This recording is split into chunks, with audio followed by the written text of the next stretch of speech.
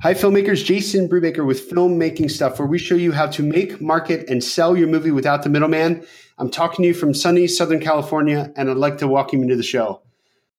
Alexandra Boylan has gone from homeless, struggling actor to an award-winning film producer, producing, writing, and starring in numerous films that have landed distribution deals with Netflix, Universal Home Studios Entertainment, Pureflix Entertainment, Image Entertainment, and she's been on the shelves of Walmart and Redbox. She joins us here today at Filmmaking Stuff to discuss her new and very awesome book titled Create Your Own Career in Hollywood, Advice from a Struggling Actress Who Became a Successful Producer. What inspired you to publish the book? Well, what inspired me to produce it was I actually had written for Ms. in the Biz, which is Helena Santos' website, for a long time. And then, I've created now 3 feature films that I've taken from conception to completion and gone on to sell them all to major distribution companies. So you can imagine a lot of people write to me every day saying, can I take you to coffee?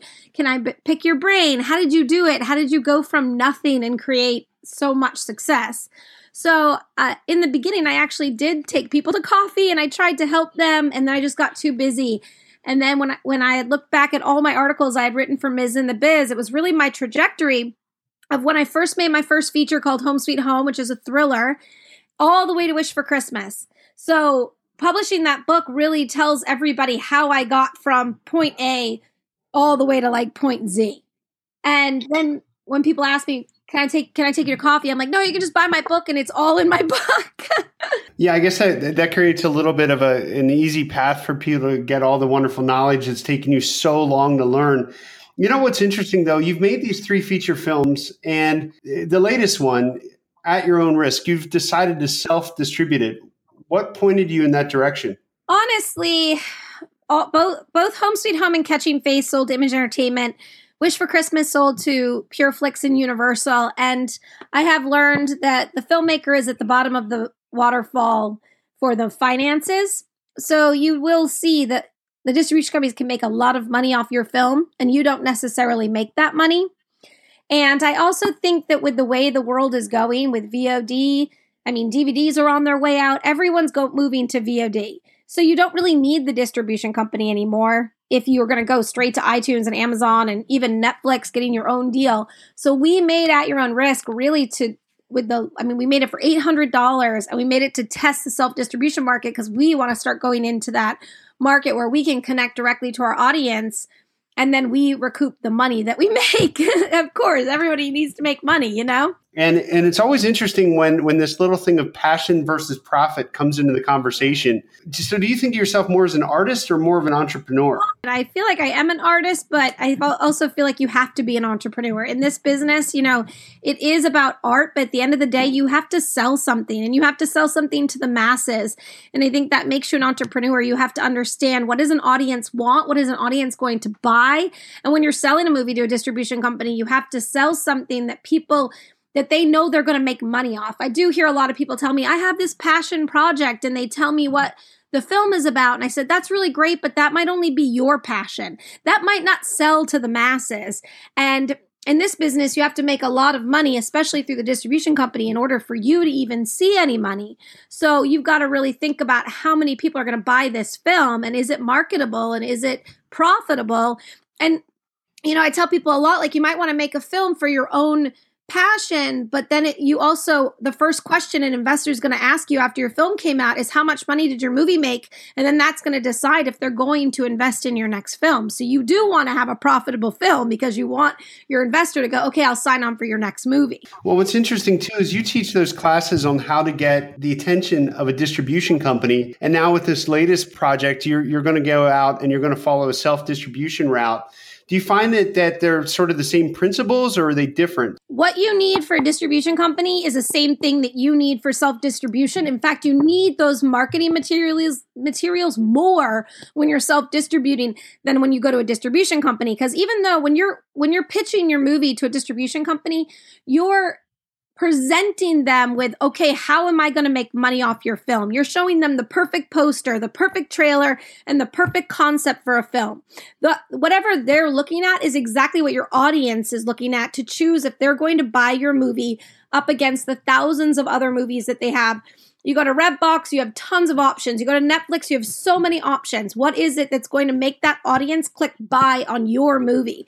So you have to have, and that's the same thing a distribution company is looking at. So you need to have the most amazing poster that stands out against everybody else, because that's your link between you and your audience, is that poster.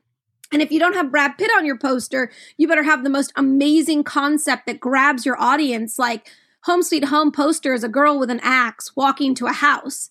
And we sold 30,000 DVDs the first month alone with that independent film. And every time we go to a video store, they were like, your movie is constantly sold out, because men want to see it because it's a girl with an axe. And then girls want to see it because it's a girl with an axe. And then like couples want to rent it together. And it's like understanding your audience and being able to grab them with just an image that shows them, okay, I want to see this movie.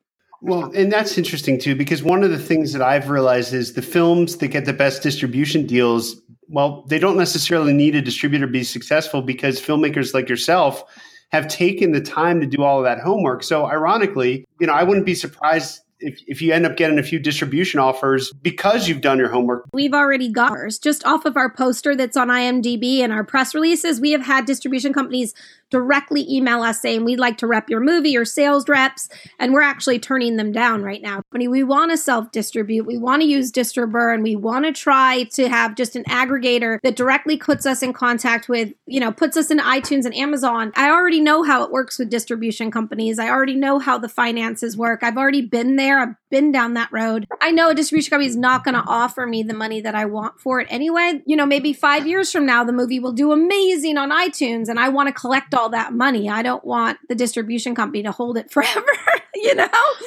Well, yeah. And you've been through this. I mean, you've worked as a writer, a producer, an actor. I mean, that experience alone, you're not right out of the gate. You don't need any more validation. This is an actual business for you. It sounds to me like you're somebody who runs a mini motion picture studio. And that is exactly really cool. What we do, because we write the scripts, we produce the scripts, then we even follow it through for post-production and then go on to sell it. So I know every single aspect of making a movie. I started making my own films because I was an actor who could not work.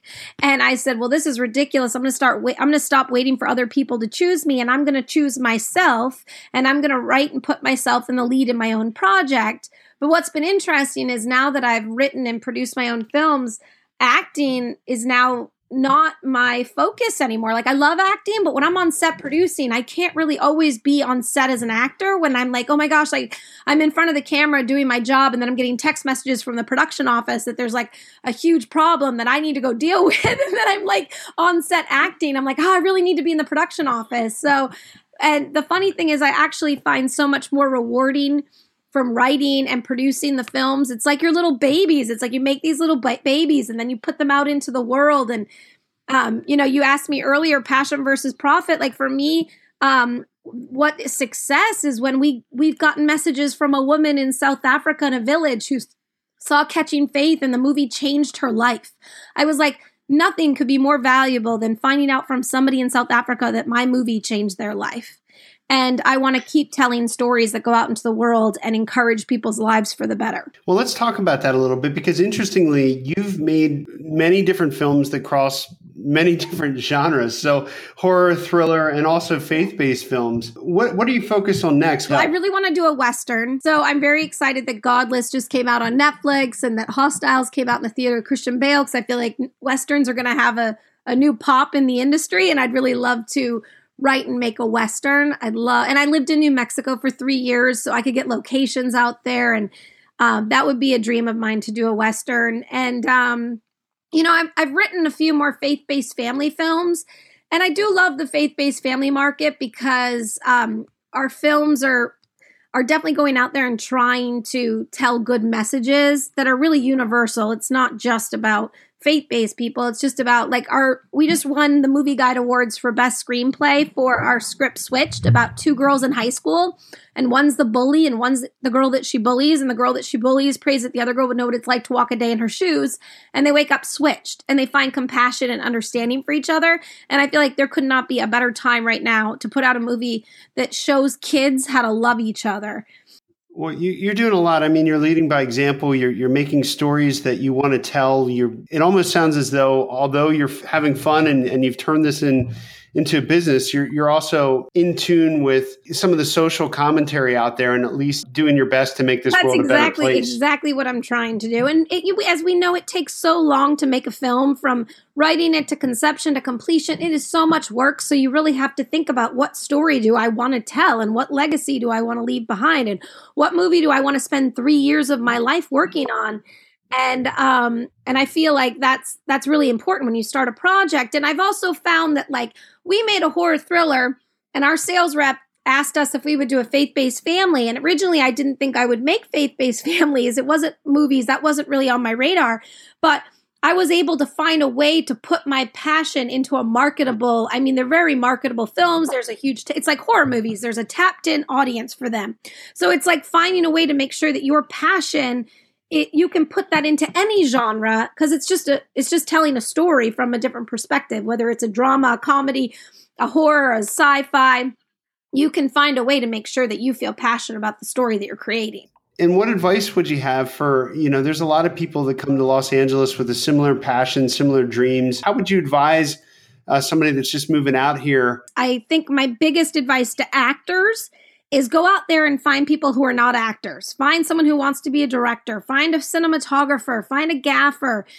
I find that actors especially all kind of cling to each other, and then you don't have anybody to make a movie with, because actors don't know how to light a scene or how to hold a camera. So I think my biggest advice is go out there and meet people who want to make an independent film with you, but want to do a different job than you want, because you don't want to compete for an acting job with an actor when you don't, you want to find a director who's like, I want to direct that and put you in that. And that's how I found my director, my cinematographer, and my gaffer, and we all got together and made Home Sweet Home. And then also find a passionate group that looks at the long run, because we all made Home Sweet Home for nothing, but it really did propel our careers into the next plateau with making Catching Faith, and then going to make Wish for Christmas. And we have moved up the reins, but it's finding people that are willing to take that hit of not making money, but seeing that there's a future if you keep working hard and you keep working with the same people. Alexandra, it's been a pleasure having you on the show. For all filmmakers out there, as always, take action and make your movie now. Wait.